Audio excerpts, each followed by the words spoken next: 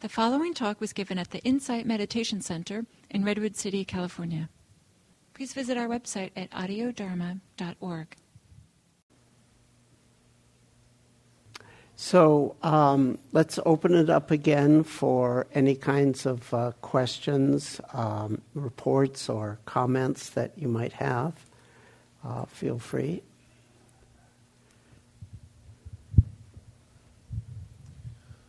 I've meditated for a little while, and I've been a breath counter. And until recent, about the last year or so, I've started relaxing that. After reading your article, that seems to be kind of a suppressive technique to shut down some of the, or at least push out some of the thoughts that might arise. Any comments on that? Okay, so breath counting, is it a suppressive technique? So by suppressive we would mean that there is an active intention to stop something from happening, an active intention, as opposed to some other possibilities like maybe something might just stop of its own spontaneously. Now, ordinarily within the context of mindfulness practice, one does not intentionally stop something from happening. However, that is not to say that there's some rule in the cosmos that it's wrong to do that and you should never do that. Different things work for different people at different times.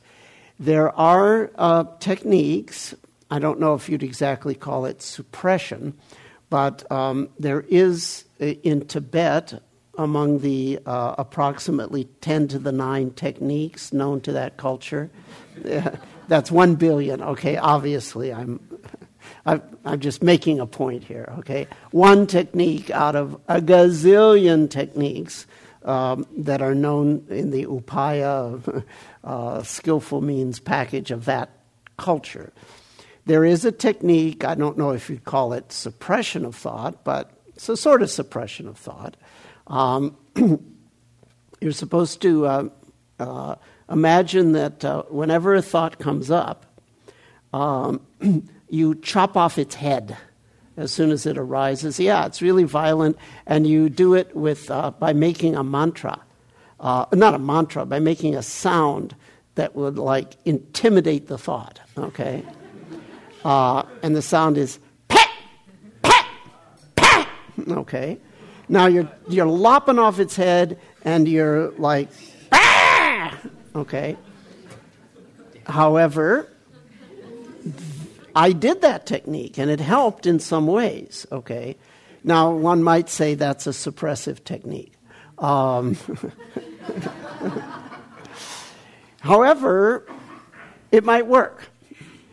So it's not like, there's something fundamentally wrong for all people at all times and all places to suppress thought, okay? And in fact, if you're dealing with certain negative thoughts, maybe that's the best you can do, okay? So first, let's say, hey, there might be occasions where it's okay to suppress thought. However, a breath counting technique, I would not say is per se a suppression of the thoughts. So what is a breath counting technique? Well, now we get down to my favorite topic, which is to make finer and finer and more careful distinctions. In fact, there's a number of ways of going about a breath counting technique. You could say that your main object is the physical sensation, and you're just using the count to sort of in the background help you keep track of things. In that case, it's actually not terribly different from what we've been doing here so far. However, a person might say, well, actually I'm going to focus on two things. I'm going to focus on the sensation of the breathing, and I'm going to also listen carefully to the count in talk space. In that case, now the count has become a kind of numeric mantra. And your object is rather large. It has a somatic component and an auditory component. Now, I used to, for myself, do breath practice where I would try to listen to the mantra of the numbers, really hear them, like clearly in talk space. I would focus on the body and I would try to visualize the numbers in my mental talk space. In my mental image space. And I was trying to engage all three fundamental modalities, visual, auditory, and somatic. Now, that's done in Vajrayana practice, not with the breath, but with a lot of things. In fact, that actually they do. That's right. There's a mantra, there's a visualization, then there's the breath. So that could be a breath counting practice. So it sort of depends on all of these sort of come under that category, but none of them are necessarily, quote, suppressive. And sort of this was everything I just said so far is a sort of preamble to the main point, which is selectively attending to X does not imply that you're in any way suppressing Y and Z. Okay? So if you selectively attend to a mantra, and give permission for other mental talk to just be there, you're not suppressing that mental talk. You're selectively attending to something. So from that perspective, it's not necessarily a suppressive practice. So the question, as a general principle, personally, even though I did that Tibetan chop off the head thing, it's not my style to, in general, encourage someone to suppress anything, because equanimity is sort of the non-suppression of things. But people frequently come to me and are worried, am I suppressing? Either because the phenomenon stops happening or, I don't know, they're just worried. So I always ask a standard question, well, are you intentionally trying to make Y and Z stop when you selectively attend to X? If they say yes, then actually that is suppression. They're intentionally trying to do it. If they say no, it just stops of its own, or no, I'm not trying to do that, then that's not suppression, it's selective attention. So I would say that's maybe a useful distinction for you. In general, whatever works. I do have I have my official definition, which you can quote me on the best way to meditate. The best way to meditate is the way that works. And different things are going to work for different people at different times. Now, the next obvious question is, well, what do you mean by works? And what I mean by that is not so much a concern with regards to what your experience is when you're on the cushion, but more my criterion for, or criteria for our practice is working, is to look at the impact on daily life. People typically look at their experience, their cushion experience, to say, oh, this technique is working, this technique isn't working. But for me, I encourage people not to be so concerned with that, but look at daily life. Have you noticed one or a combination of the following 5? A reduction of suffering while you're bopping around in the world, physical and or emotional. An elevation of fulfillment, greater understanding of yourself, maybe at the psychological level, but maybe at more general, structural, or even spiritual level. Better self-understanding. Have there been positive behavior changes in the objective world? Is there arising a spontaneous spirit of love and service? If you can answer a confident yes to even one of those, any one or combination, and you can ascribe it to your practice, then the practice is, quote, working. So that's how I would respond to that. In the article, you touched on scientific measurement of the effect of meditation, didn't you? I think there was something in there. I probably mentioned that, yes. And then you're talking about looking at ways of seeing, is meditation working? I wanted to ask about motivation. Are you saying people should meditate in order to get something? Or what kind of thing? When I was in Japan, the teacher there was very into this thing of if you're meditating, you should be knowing why. And it doesn't seem like you're touching on that. I was wondering what you think about it. This is a deep and involved conversation. So, the Buddha called what we're doing here Arya Pariyesana, which in Pali means the noble quest. So it does sound like we're looking for something from that perspective. You go on a quest, you're looking for the Holy Grail. On the other hand, there's this great book by a modern and very enlightened Hindu master, or someone at least working within more the Hindu, not the Buddhist, but the Hindu tradition, Papaji. And the name of the book is Call Off the Search.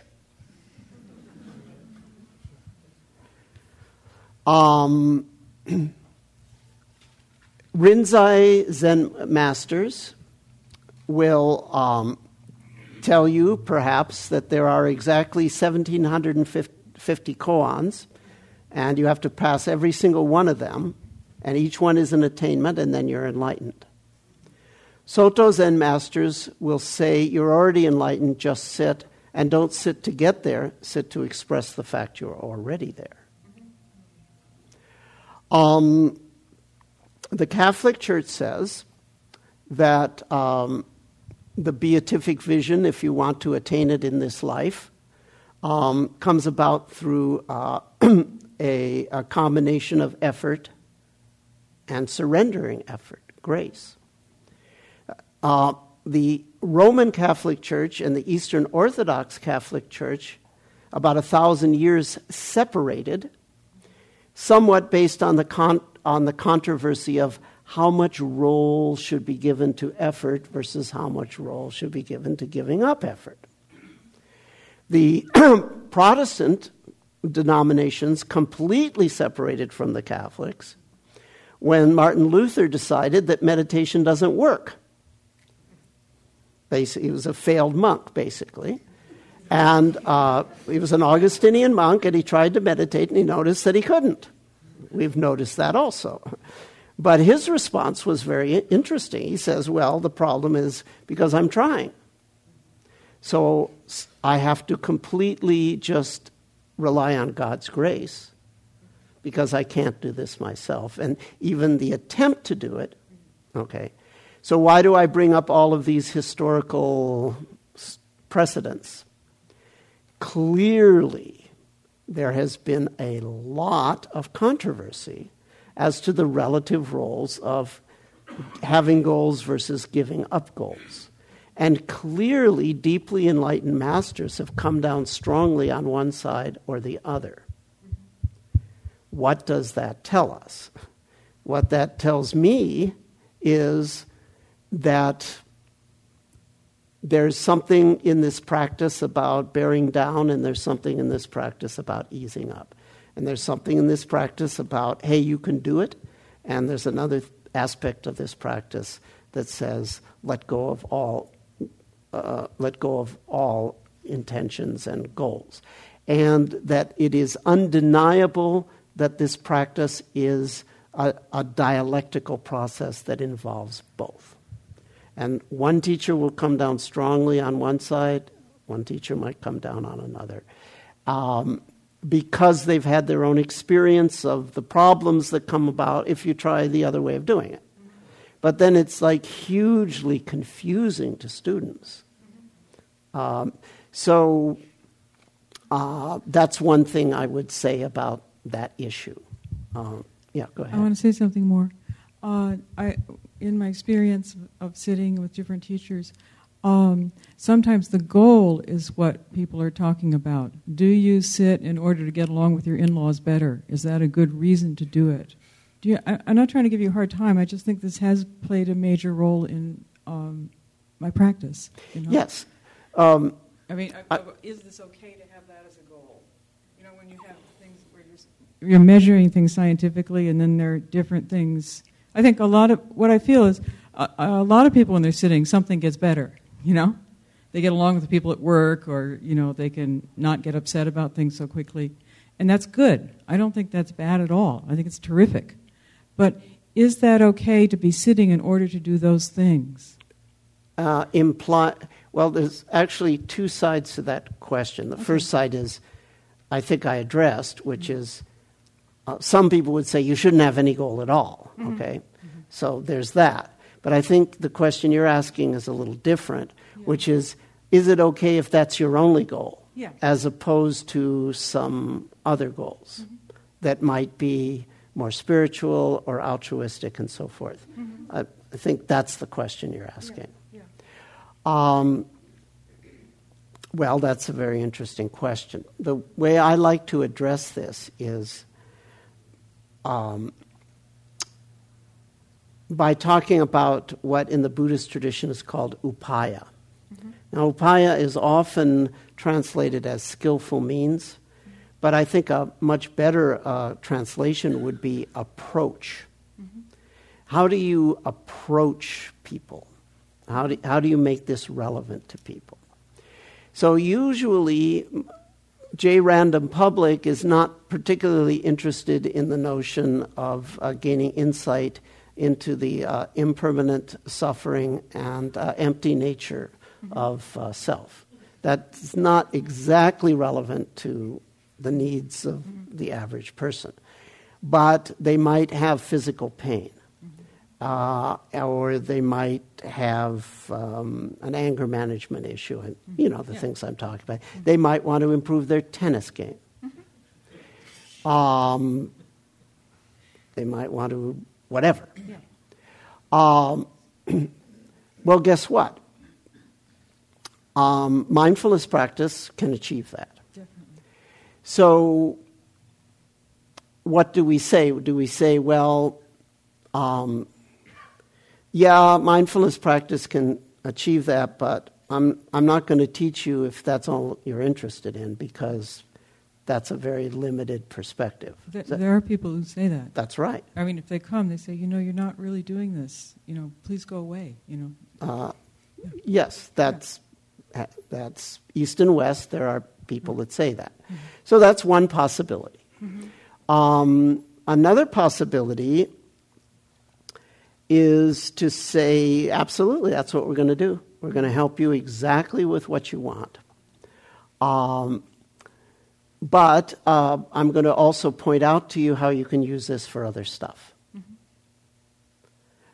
Okay? Now what are you doing? You're not saying it's wrong just to want that right now. But you are also informing them that they're learning generic skills that have wider applications. And by merely informing them, you are already transforming them. Because now their interest may still just be in pain management or whatever for a while. But now they know that the very same techniques and the very same skills that they're learning for this can be applied to behavior changes or to being a more loving person, etc. The dots have been connected between the focus technique that they're doing for their pain and all aspects of human improvement. The dots have been connected conceptually. And then you just leave the rest to time. That's my approach. Because sooner or later, people are going to want to start to apply this more broadly in their life. You think so? For sure? I think no, so. No, really, I'm asking yeah. you. Yeah. I think that's going to be a general tendency. Mm-hmm. Because things are going to come up, okay? And when they come up, if you know that you can apply this technique to it, then that's going to that's going to foster that. So I would definitely myself personally come down very strongly on the notion of teaching this for absolutely secular goals to very secular people. Thank you. We're playing a numbers game here. It's statistical forces that are important. If you average over large numbers of people and long periods of time, if people, number one, have these techniques, and number two, are continually reminded how they can be used broadly, there's going to be a tendency over time in large numbers of people for them to be used broadly. Thank you. We have something over here.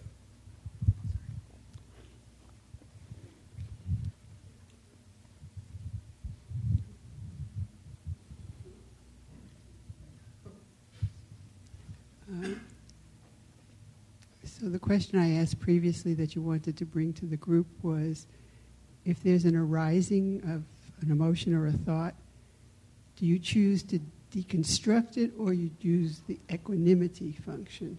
So how does choice come into choosing which approach? Yes. So the question is, okay, I'm focusing on the breath, and all this other stuff is going on, and it's pretty rich, perhaps impactful. Should I background equanimize it and just keep coming back to the breath?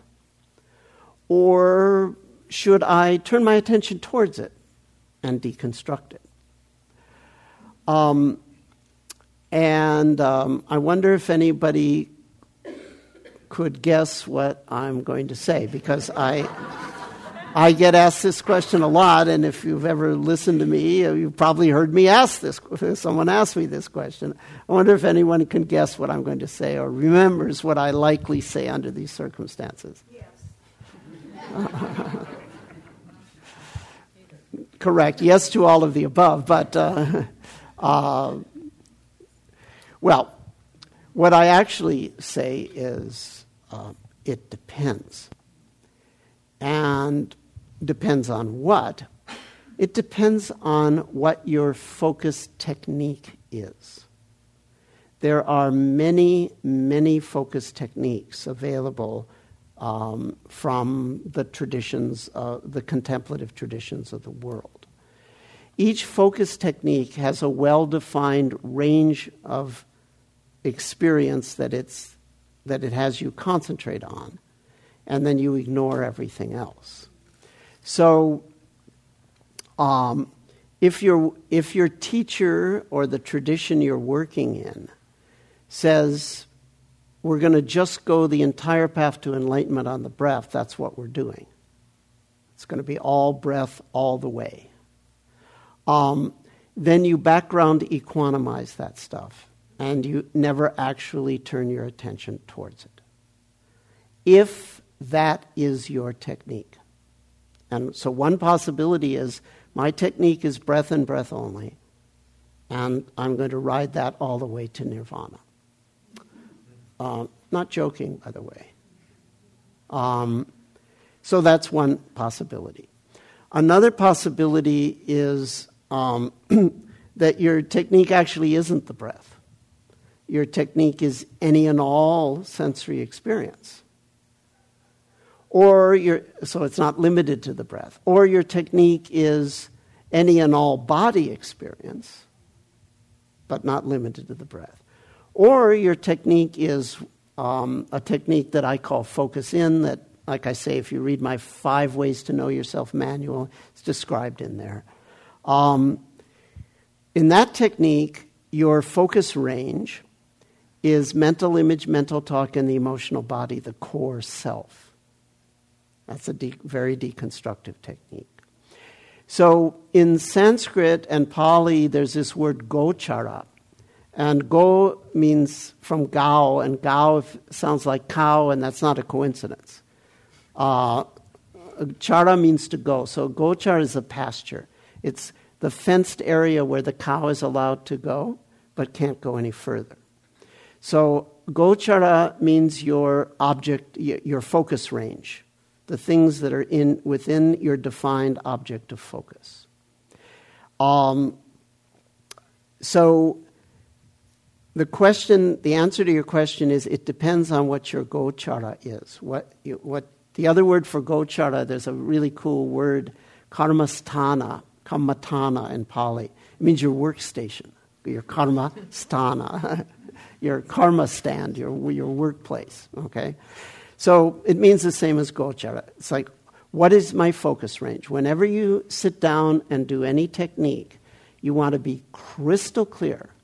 What is the range of sensory experience that you're attempting to be mindful of?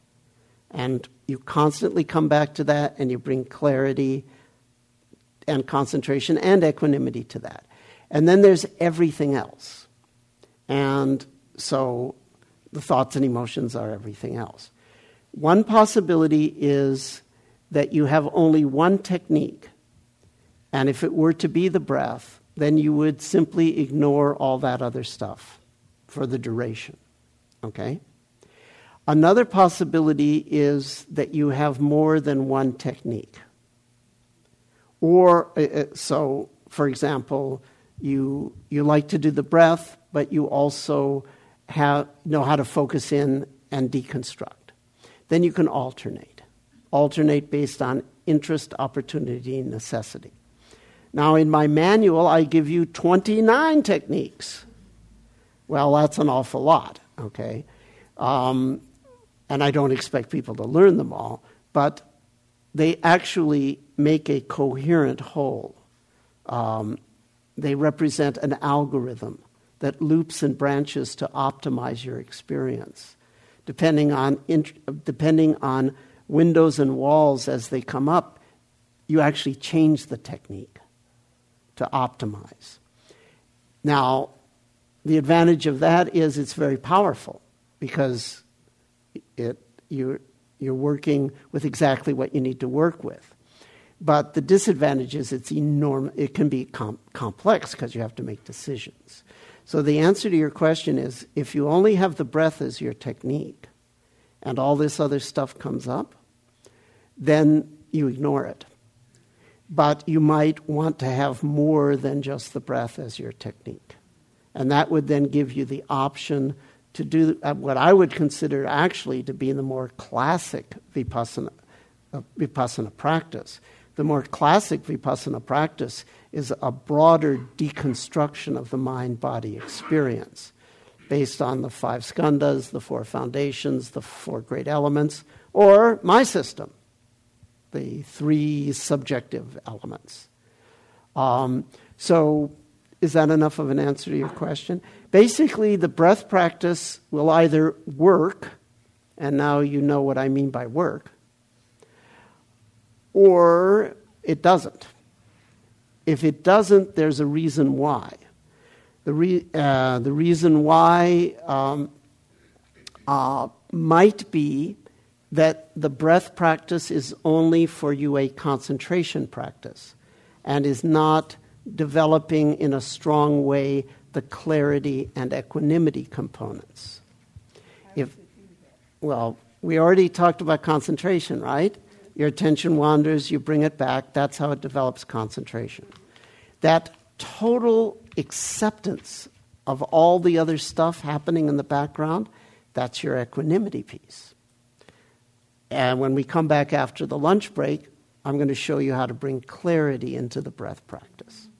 So the take-home message for this workshop, and it's the take-home message for every Focus on Breath workshop that I do. I just did one in LA last week. It was exactly the same take-home message, takeaway message, which is the breath practice either works or it doesn't. Work means it produces one or a combination of the things I said, and it's acceleratingly so. If that's not the case, then there's a reason it's not working. One reason would be that it's only a concentration practice, and there's not an explicit component of sensory clarity and equanimity. So it's not deconstructive enough to take you beyond time, space, self, and world. So one solution, if it's not working or it's not working fast enough, one solution is intentionally bring in the clarity and equanimity pieces so that you actually have a mindfulness of the breath as opposed to merely a concentration or a calming practice based on the breath. That's one fix. The other fix is broaden the focus to something more like what's actually described in the Buddhist scriptures, which is breaking the sense of the self down into its components so that you get insight into anicca, dukkha, anatta, and so forth. So you can go like I say, the right way to meditate according to me is the way that works. So like it or not, there are options, okay? But that's good because then everyone can find what works. So was that a sufficient? So once again, just to repeat, what's the take-home message, okay? So I like to define mindfulness as concentration, power, sensory clarity, and equanimity working together. If there's going to be a cul-de-sac with the breath, it's probably because it's just a concentration practice and just a calming practice. And there's not enough clarity to gain, not enough sensory clarity that you gain liberating insights. And there's not enough taste of equanimity so that you can actually sense that blockages are being released. So one fix is, bring in the clarity so that you get the liberating insights and start to actually taste the sacrifice that you're making by letting go of everything other than the breath, which is essentially letting go of everything. So you bring in an intentional way, the clarity and the equanimity piece. And then that might be what needs to be done, and then you can ride the breath to nirvana. Alternatively, if that doesn't work or that's not of interest to you, then you broaden your focus to include other things that allow you to get the insight and purification flavors. Perhaps by deconstructing selfhood, which, as I say, is actually the core insight in the classic texts. But you see, you can deconstruct the self and the world just on the tip of your nose. If you bring enough clarity, that sensation is going to, quote, break up into impermanence. And then it's going to pull everything else with it back to the source. Say what? Amen. Actually, in our parts of the world, we say svaha. It means exactly the same thing in svaha. You don't know that one. That's amen in Sanskrit. Or sadhu. Sadhu, yeah. Okay, let's do it. Oh, not necessarily all of it, but whatever we can do in the next 20 minutes.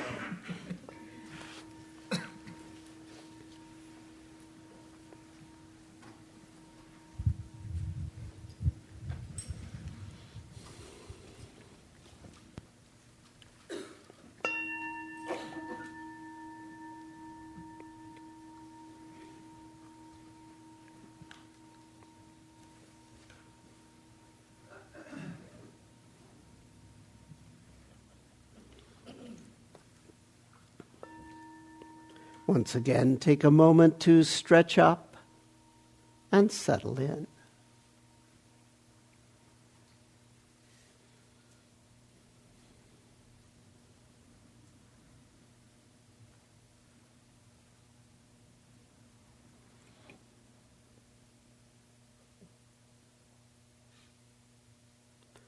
And once again, bring your attention to the breath, however you wish to focus on that. If the attention wanders, gently return. Each time you do so, you're exercising your concentration muscles.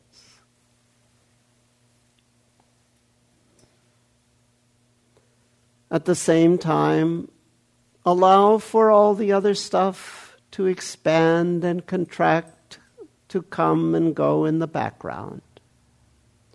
All the other mind and body experiences, the sights and the sounds, that's all okay.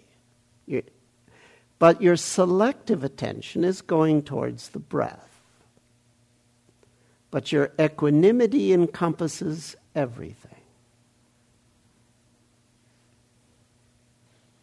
And with regards to that breath sensation, try to detect as much detail as you can. That's your sensory clarity piece.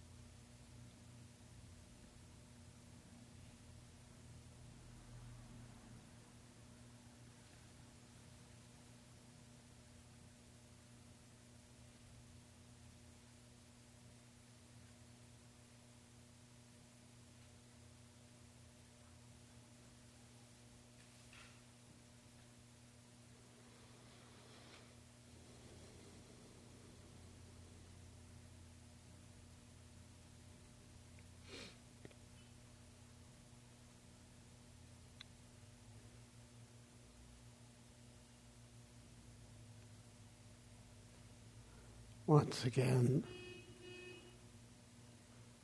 the moment when the bell rings, the moment of transition from formal practice to practice in life. There may be some actual taste of concentration, heightened clarity, or equanimity. If so, tune into that, ride on that, maintain that. There may be more tranquility, or energy, or overall well-being in your experience. Once again, tune into that, if it's present.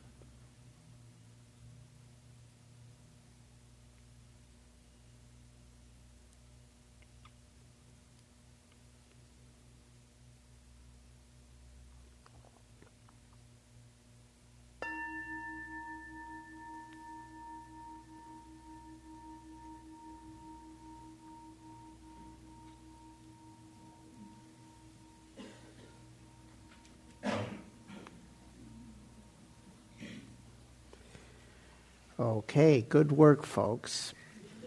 So, we're going to have about an hour and 15 minutes for lunch. I would strongly encourage you to eat light, because we're going to come back and meditate on the breath instead of a full stomach and sleepiness, hopefully. If some of you know how to maintain a meditation technique in life as you're going about your activities. If you do, I'd encourage you to do so. If not, don't worry about it, but when we come back, we'll continue. And it will be the same thing. We'll have practice, time to discuss, and so forth. Let's see, is Matt around? I thought he... Huh? Huh? Okay. I think he might have left to go fetch my lunch. But do you all know Matt Brensilver? Anyway, if you have questions about any of this stuff or where to find resources, he can help you. He just knows all my techniques and where everything is. So some of you asked where you can get stuff and so forth. That's a good resource. So, okay, good. To be continued.